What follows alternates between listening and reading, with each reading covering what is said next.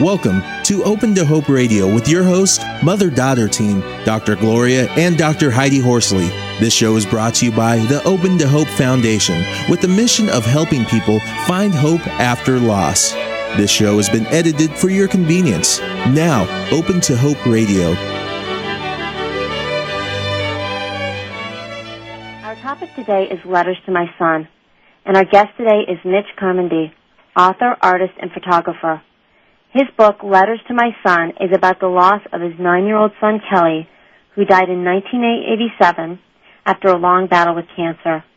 During the months that followed Kelly's death, Mitch wrote letters and poems to him as a catharsis for his grief. It is a book about love, faith, and being a better person, and it is straight from the heart. Mitch conducts workshops for the bereaved all over the country and is a keynote speaker and workshop presenter on grief and the process of recovery. Helping others is paramount in Mitch's life. Welcome to the show, Mitch. Oh, thank you very much. Hi, Mitch. It's great to have you on the show. Oh, it's great to be on. Well, I've just really enjoyed your book. It's really wonderful, and we'll be talking to our audience how to get it. And the picture of your son on the front is, wow, very compelling. What a lovely boy. No, his eyes were pretty blue. People would stop and look at them. Really wonderful. Could you talk a little bit about the book and context of your son's life and why you wrote it, and also tell us about him? Oh, sure. Well, yeah, he had developed cancer when he was about 7 years old, and when you're taken to the emergency room and you don't know what's going on, you think the child is just sick, and from throwing up and find out he has a brain tumor, everything changes, and that's truly when the journey began, is knowing that your child could die. And Well, Mitch, before you get in, for you, that isn't where the journey began exactly, is it, as far as this field goes of grief and loss, or as far as the experience of life with grief and loss? We were struck by that because, we were struck by all the loss that you've had, and we had to really go through it a couple of times to get it in chronological order. Yes, it was. Let me run on this path. I'm going to talk about the loss and tell me if I'm right. At 15, your father died of a heart attack. Correct, yes. Your twin sister died 11 days after your 29th birthday in an automobile accident in which your 2 nephews were also killed. Correct. 2 years prior to that, your disabled brother died of poor health. And then, I guess that's it, right? Yes. That's so much. It was just right after the other, but my 15, was like, I lost my future friend. I was just learning, my sisters had a friend in my dad, and I was just, the kid, and I was looking forward to having a relationship. And at 15, my mother told me you're the man of the family, now you got to take care of everybody in the farm and the horses and your sisters, and I was the youngest. But I was the man, so she said, so I didn't cry. I put it away and did not grieve for my father, and which really reared its head many, many, many, many years later, because I did not grieve over him. I just put it away and didn't cry. Big boys don't cry. You had a father die when you were 15, and you were telling us that I guess you were on a farm, and being the only boy, and even though you were the youngest, you were expected to kind of take over for everybody and be the man. Yes. And then you had a disabled brother a retarded brother, is that right? Yes, he is, yes. Yeah, who died. And then your twin sister. 2 years later. Yeah, 2 years later. Yep. On your 29th birthday, was killed in an automobile accident. 11 days after. 11 days after we just, She said, I'm staying 28 forever. Exactly. And that haunted me afterwards when she had said that. Oh, she really did say that. She did. We had our last birthday, and she goes, well, you can be turned 29, but I'm staying 28 forever. Oh, my goodness. Yeah. It was just, so when that happened, and then I thought, I really tried to embrace the grief. But it was a very born-again Christian type of service. And then you did hospice work. That's why I went to hospice, and they wouldn't let me because you had to wait a year. So then I did hospice, and because I figured I had a handle on. But you also had your support from the hospice people, but you could stay competent. I'm a therapist, and I was at that time, and I remember trying to stay competent. Really fighting to stay there. Oh, and it's tough. I mean, when my son then was diagnosed, and now tell our audience how long after that, after your sister died, and then you did hospice work, and then what It was about 2 years after my sister died. Then and I remember you said you were coming home from graduation from hospice. From hospice, and then I meet my wife going the other way. And our son had on the way to the hospital because he was seeing double and throwing up, and so we found out he had a brain tumor, and I had no idea that I was going into hospice for my own son, which it taught me a lot to be able to prepare for that, but I had no idea that I'd be having to prepare for that. Isn't that, and even to when prepared. I have to go to in reference to my father, in order to process the grief for my son when it happened. I mean, it was the enormity of my sister and her two boys was just I could not handle it. I mean, we just kind of didn't believe it happened because it was an accident. They were gone. There was no review. There was no caskets. There was no burial. It was just like they disappeared off the planet. So it was really difficult to try to... So her husband chose not to do anything? Yes, that's just their religious beliefs. And so it was, it was just like they disappeared. And there was, I don't like the word closure, but there was nothing. There was no... a lot of my 9/11 families have this issue because they didn't have a body.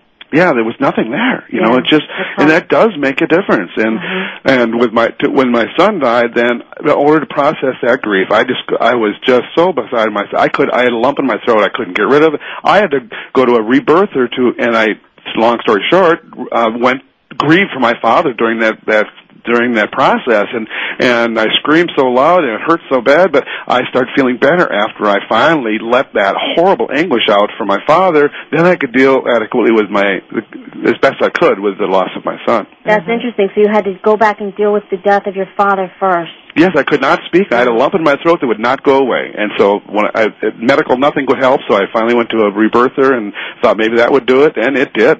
The lump went away.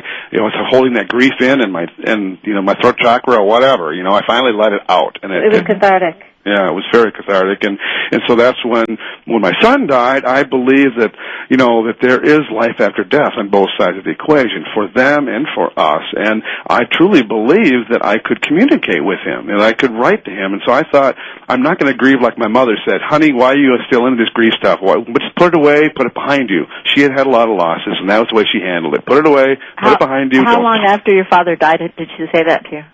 After my father died? Yeah. Well, she didn't know. When did it wasn't even talked about when my father died, but when my son died, she goes, "Why are you still hanging? Why are you still hanging on to these grief issues? Why are you still involved in this, honey? Just put it behind you." Oh my goodness. I said, "Mom, I can't walk by his picture anymore and not see him there. I have to have him by my side again. I need to bring him back." So after months and months and months of grieving the way my mom did, which was just putting it away and not mentioning his name, I immersed myself into his life and his pictures, and I made a video and I shared it with everybody to let them know that this is not over. I am still in deep grief. And you were maintaining a bond with him and keeping his memory alive. Yes, and talking to him. And in doing that, it felt so good to write him a letter and just talk to him about how I'm feeling. And that's in the one letter I'll probably read for you. Why don't you read it for us right now? Okay, I can do that because that leads up that now, letter. Let me say, this is a wonderful book, Letters to My Son. This is Mitch Carmody, and this is from his book, Letters to My Son, A Journey Through Grief. And he's going to read us a letter from that, and then we're going to ask him to tell us how to get a hold of this great book. Okay. Well, this is the first letter I wrote to him, and Dear Kelly, it has been almost 3 months since you have left us, and I miss you terribly at times. I replay your last few days over and over and over. I feel that I should have or could have done more. I knew your time was very close, but then again, I didn't really know how close. It is hard to see you degenerate so quickly, feeling impotent to change the devastating progression moving throughout your body. You were barely speaking, and I sometimes wondered if you knew what was going on. I know you did not want to talk about death, and I understand why. You wanted to live each moment without the realization of the shadow of death that was so obviously imminent. When you did make your transition, you looked so happy and at peace. It took a lot of guts and strength with pure love to wait for your sister Megan to come home before you left. You really did love her a lot, didn't you? I know she misses you a lot, although she is enjoying the attention that she now gets that you are not the center of our universe. Your funeral, I'm sure you saw, was breathtaking. It touched all that were present and will for years to come. You gathered quite a faithful following, my son, and have changed many lives in your short term here. You must be resting for quite a while after such a long battle. I am looking forward to a visit from you so much. I don't want to try too hard, but I'm always ready when you are up to it. Oh, buddy. I remember our short little walks around the snow and ice of that awful townhouse. Those walks were precious to me, son, and it does hurt to think about it. I remember with joy our trip to North Carolina when you wanted to see Grandma for one last time. I know it was something you had to do before you left. I'm so glad you did it, and you did so well out there. We had a non-existent Christmas without you, pal. It seems like I slept through it with a vague dream. I'm sure your Christmas was much better, more of a birthday party, which reminds me of how glad I was to have had your birthday party months before you left. I loved your message of the signature you left in the pew at the church with the I'm Alive song on the radio after the funeral you arranged for us to hear. Very subtle. Now get back to the code word with somebody, Turkey. I hope you were happy with the shadow box I made for Mom from you. I felt guided by you to do it. It was symbolizing the moment of separation from your body as your spirit flew up to the rainbow to unite with God. I wanted to keep your healing stone in a safe place, so I kept it inside. Your mom is hurting quite a bit now, son. Visit her soon and wrap your arms around her and let her gaze into your beautiful blue eyes. Then get to Meg and finally to me, Bubba. How do you like our new house? It's beautiful with a pond and everything. You would have loved it here. I know. We are trying to do the best we can to rebuild our lives without you and try to find happiness and joy again. I love your mother and sister very, very much and will do anything to make them happy. But I still long to be with you. I think this new house is a good idea and we shall heal faster with it. I'm glad that you can now play with your dog Maple again. He has joined you recently. You've seen Grandma and Grandpa Carmody as well as Grandma and Grandpa Woolers. I bet you've even seen Aunt Sandy with your cousins Travis and Jason. I'm feeling pretty good now, Kelly. God, after 3 months I say that. I can really, and now it is no reflection on my love for you. I just know you are where it really is at, and we have to come home to you. But until that day, please visit me as I miss you so much. If you can arrange for a sign like this in this spring, like something growing from our yard, that would be really neat. And I will notice.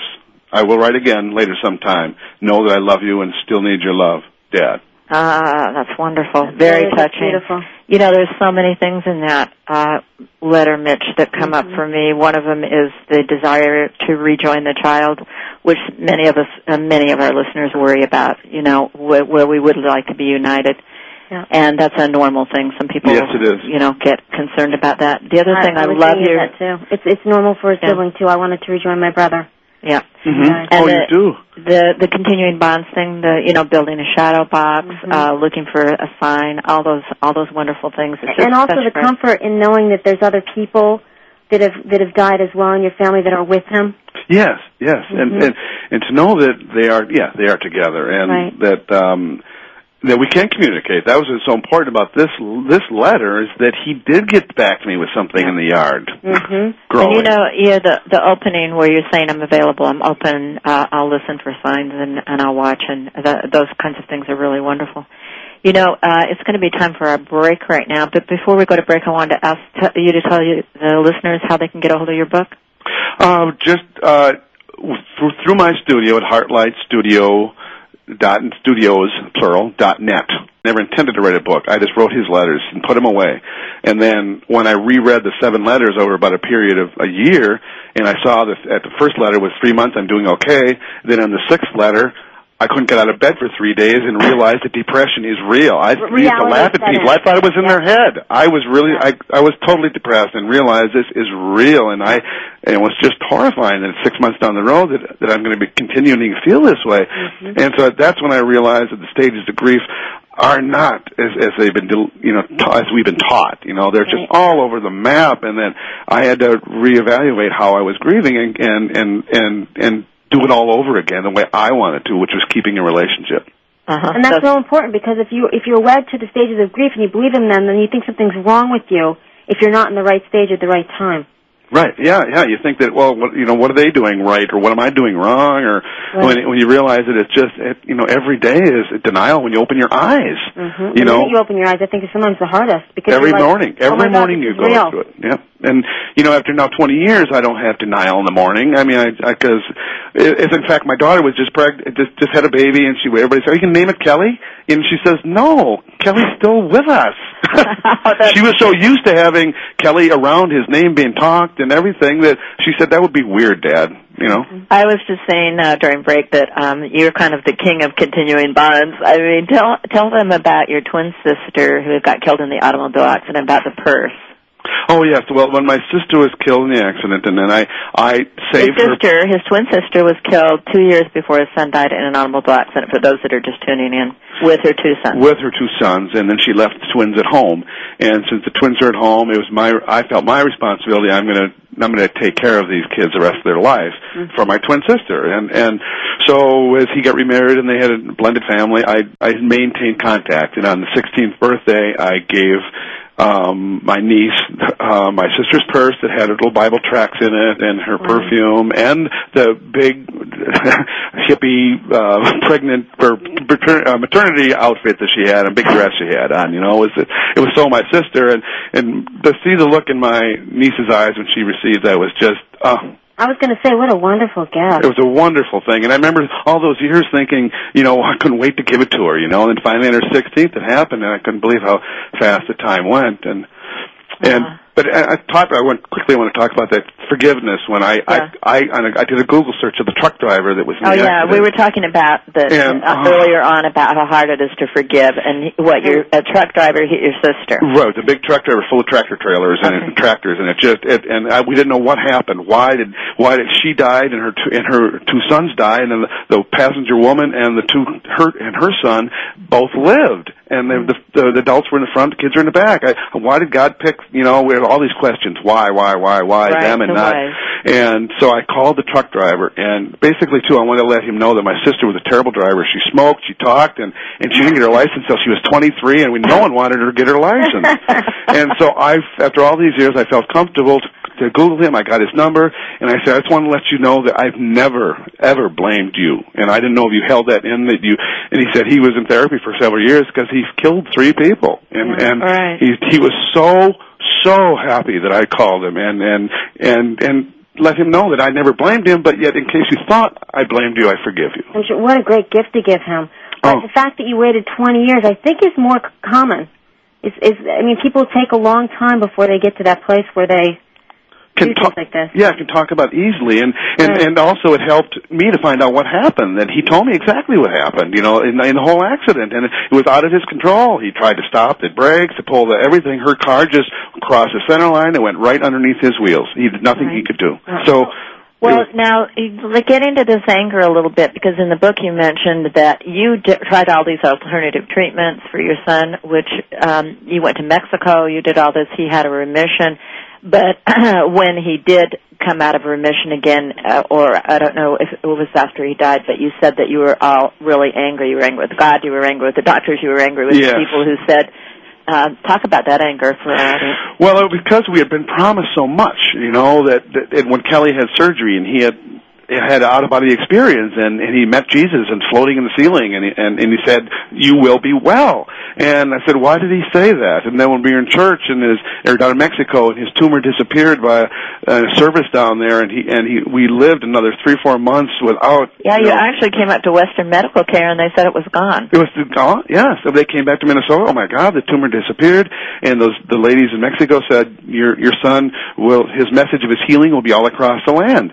And so now with my book and my speaking, it is, and I realize that there's a big difference between a healing and a cure. He was healed, but it was not a cure. And talk about a roller coaster ride. Oh, yeah. Now, what about your anger? What happened with that, Mitch? Well, the anger, for our audience, what can they do? We've got people channel it into something, and that's the positive part of keeping them alive in your life, is when you give, you receive. And I finally said, what can I do to channel this energy, this anger that I have? So I started. How long are we talking about? Because as you said, you wrote those letters, you realized you couldn't even get out of bed. Right. After how many months? Because we're talking to people who are into this. Our audience are. Oh, the first 2 years for me were just horrible. Mm-hmm. And so I'm not sure where the anger and where it finally, but in that end of that second year. You were dealing with your dad's death when you were 15, your brother's and death. Dealing all those little pieces. Sister's death, yeah. And then when I started. And your son's death. doing massage for AIDS people. Then I realized, because I learned massage to help my son, and I said, what can I do with this? And I saw an ad for looking for somebody to do free massage for people with AIDS, and so I did that, and that's when I started feeling human again. I started feeling, I'm feeling good. I mean, I'm helping someone else. Because you're giving back to somebody else. Yes, and that felt so good, so I started doing, well, maybe I do this more to help everybody, open doors, give people parking spots, and pretty soon it just became a lifestyle, and I'm not telling you I'm a goody two-shoes, but I mean, it really makes me feel it's a ripple effect, and everybody starts benefiting, if you just try, and that's because you can't escape the facts that their loved one is gone, but we can, and who else is going to keep them alive besides us who love them the most? And it sounds like the more you did, the more you wanted to do for others. More you want to, yes. Oh, totally, yes. And that's why I like to speak and travel and talk and yes, this is not the end of the road. If you just sit in a pit of despair forever, which you might do, which you might do, and you want to. We understand, and it's not crazy, and you are crazy. Yeah, you can sit there as long as you want. It's up to you. There's no timetable on grief. You just work it as you look for help, and the more you start helping others, that's the simplest thing that I could say is just helping others. But it's hard beginning when you can't help others. You got to help yourself first, but you can't fill someone else's cup unless your cup is full. At least partially. You have to let your cup start to fill up, and so you can overflow to others. That's one of the things I say about the Compassionate Friends or another organization. You can find one where you can give some service. It doesn't have to be a lot at first. You may just bring a cookie or make a phone call or write a note or, move a chair, straighten chairs for them or something, but it's the beginning. And I like what Mitch said. Again, you can't fill somebody else's cup unless yours is full.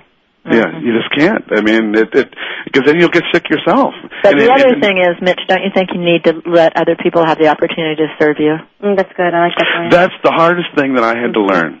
It was accepting, and here I'm touting that when you give, you receive, so I had to learn that I have to allow other people to give to me so that they can receive as well. And that is the hardest thing for me, was to learn to accept, because so many people wanted to do things for us initially. But after the first year, that dwindled down. So that's another thing I'd really try to tell people in their grief, or people that are supporting people in their grief, is to remember anniversary day. I don't even like the word anniversary date, but the calendar day that they died, and with cards and to keep it up through the years. It's a lifetime process, and that's I think the difference between my sister and my my dad and my child is that with my son it's a never ending. It's like it's learning to be the new normal. You hear the new normal, but if you read anything about Erik Erikson and the 7 or 8 stages of man and the development of man from child to adult, if you reread those and look at like the 5 years when the child learns autonomy again, that's in 5 years, there's a benchmark that I started learning autonomy again. I was being myself, and it took 5 years to do that, and I realized that it is a lifelong journey of a new normal. You are a new person. Nothing looks the same. No. That's what I was wondering, being a bereaved sibling myself, what differences you saw between the death of a sibling and a child. I could learn with my sister.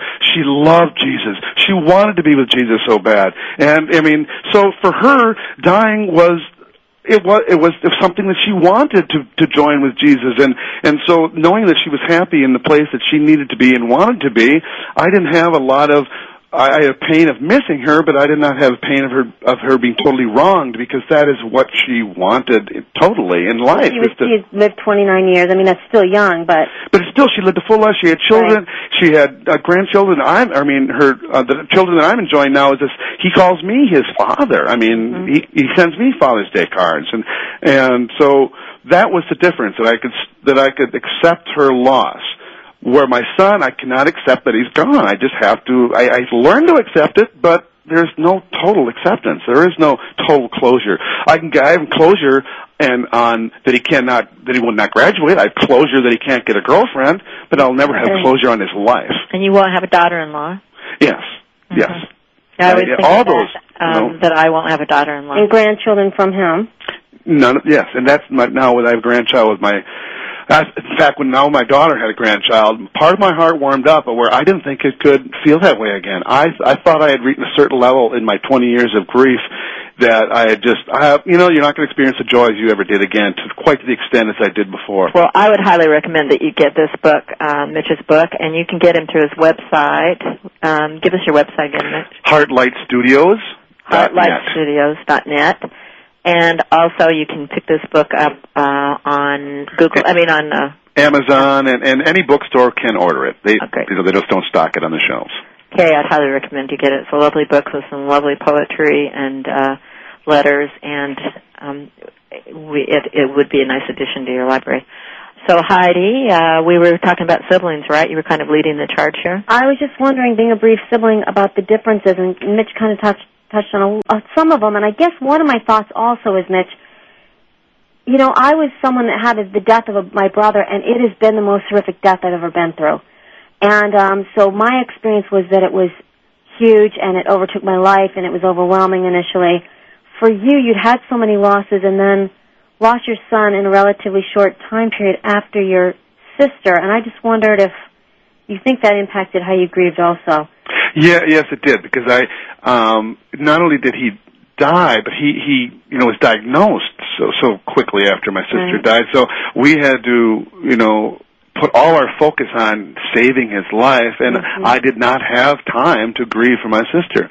I did not have time. I had to focus on my son only. And so every situation is so different, and per siblings, and my brother was retarded his whole life, and we actually had an old-fashioned Irish wake where we went to the bar and we celebrated that he finally was free of being incarcerated in this mental hospital his whole life. Back in those days, it was not a pleasant experience. And I like that, yeah. So I like that idea of celebrating his life. And we did. It was great to that he was fine. David was finally free of pain and free of being trapped in this body that he couldn't control, and so that was different too. Then my sister it was just like she disappeared, and it just took so long. But I didn't really have time to investigate it until after my son, and so I think I truly grieved for my sister and the boys at the same time as my son. And Mitch, you're making a good point, because I think you do compartmentalize. When my brother died, my cousin died also, and I didn't grieve his death, because I felt like I was so overwhelmed with Scott's death. And I remember my mother saying, now, Mom, I don't know if you remember this, she said, after a few weeks, she said, I feel really guilty because I'm not grieving Matthew's death, and if Scott hadn't died, we'd be grieving Matthew's death more. Absolutely. But it was so overwhelming to have two family members die at the same time that I had to protect myself. Yeah, yes, it is so overwhelming. Only grieve one loss at a time. Terribly. And then when my mother just died of lung cancer 5 years ago now, I had a chance to prepare her death with her, and I wrote her a poem about dying, and gave it to her, and she goes, "What's this?" And I said, "Well, what do you want to do for a funeral?" And Mom, she goes, "I don't like churches. I go there to play bridge, and she said, "I hate those little mortuary things too. They're just dumb." And I said, "What do you want to do, Mom?" I said, "How about the conservatory? The poinsettias will be in bloom by the time you die." And she said, now that would be perfect. So that's what we did. We had the service, and she wanted an 5-piece pa band, brass band, playing A Closer Walk with Thee like they do at the black New Orleans funerals. Oh, I love that's exactly what she wanted. Did you guys carry umbrellas? It was the most unique thing, and she wanted silver chafing dishes filled with White Castle hamburgers. And oh my God! That's what we did. But we got to talk about it, and then when she died, and she was talking to Grandma and Grandpa, she was seeing people. I was so great. My daughter was there, and she's talking to Grandma. I said, "No, because they're there waiting for her." And then when my mom died, her husband and my sisters, we opened a bottle of champagne and said, "Goodbye, Mom." And it was a lot easier than I ever imagined. Wow. Well, Mitch, it's almost time for our show to close. And before we do close, I wanted you to read one of your poems for our audience. Part of it, they'll have to get the book to get the whole thing. The rest. Well, I'll read an expert. Can you tell us a little bit about the background of it and the name of the poem, and then just read us a little excerpt from it? Sure. It's Where Do We Go From Here, and it's in the last part of the book, and it's for where we are in our grief, whether our first year, second year, third year, fifth year, 20th year. For everybody it's different, but we have to eventually realize where do we go from here, and how do we substantiate our lost loved one's life by the way we live ours. So we boldly must share our love, reach out to others without hesitation or dismay, find the pain that lies so near and around us every day. Whether it's an old friend or an enemy or a relative or just a cashier at the store, there will be someone that will need you, and it's you who shall open the door. Be of service to yourself and with all the people that you meet. There are many paths to cross and many avenues and streets. There are people who desperately need your involvement in their sorrow, just as you need them to face the next tomorrow. So if you think that God has overlooked you and has no idea that you are here, you must realize it's not that He's forgotten, it's you've forgotten that He's so near. Miracles and magic are never, ever gone. They're always within our reach, just as the memories of our loved one and what they had to teach. They taught us love is unconditional. It's the strongest fiber in our being. So let loose, let go, let God, let love, let yourself, and start a new beginning. When one door closes, another opens somewhere. Be there. Ah, that's like that. Fabulous. I love it. Wonderful. So it's climbing out of the pit and trying to find what your bliss is. What is my purpose in life now? And it gave me more freedom to be myself by realizing that debt is not gone and that I can grieve openly the rest of my life. There's nothing wrong with where you shouldn't be grieving anymore. Baloney. I can grieve whenever I'm missing him. Right. And you won't always be in grief, but I'll always be bereaved. Well, they always say in the therapy world, if you don't feel really sad, you can't feel really happy. Right. So maybe we have the ultimate connection when we have these losses of siblings and children. And they have, and especially in the early years, like the Kenny Chesney song, Sunny Days Seem to Hurt the Most. And they do, because you feel guilty for enjoying the day. Right. Well, Mitch, thank you so much for being on the show.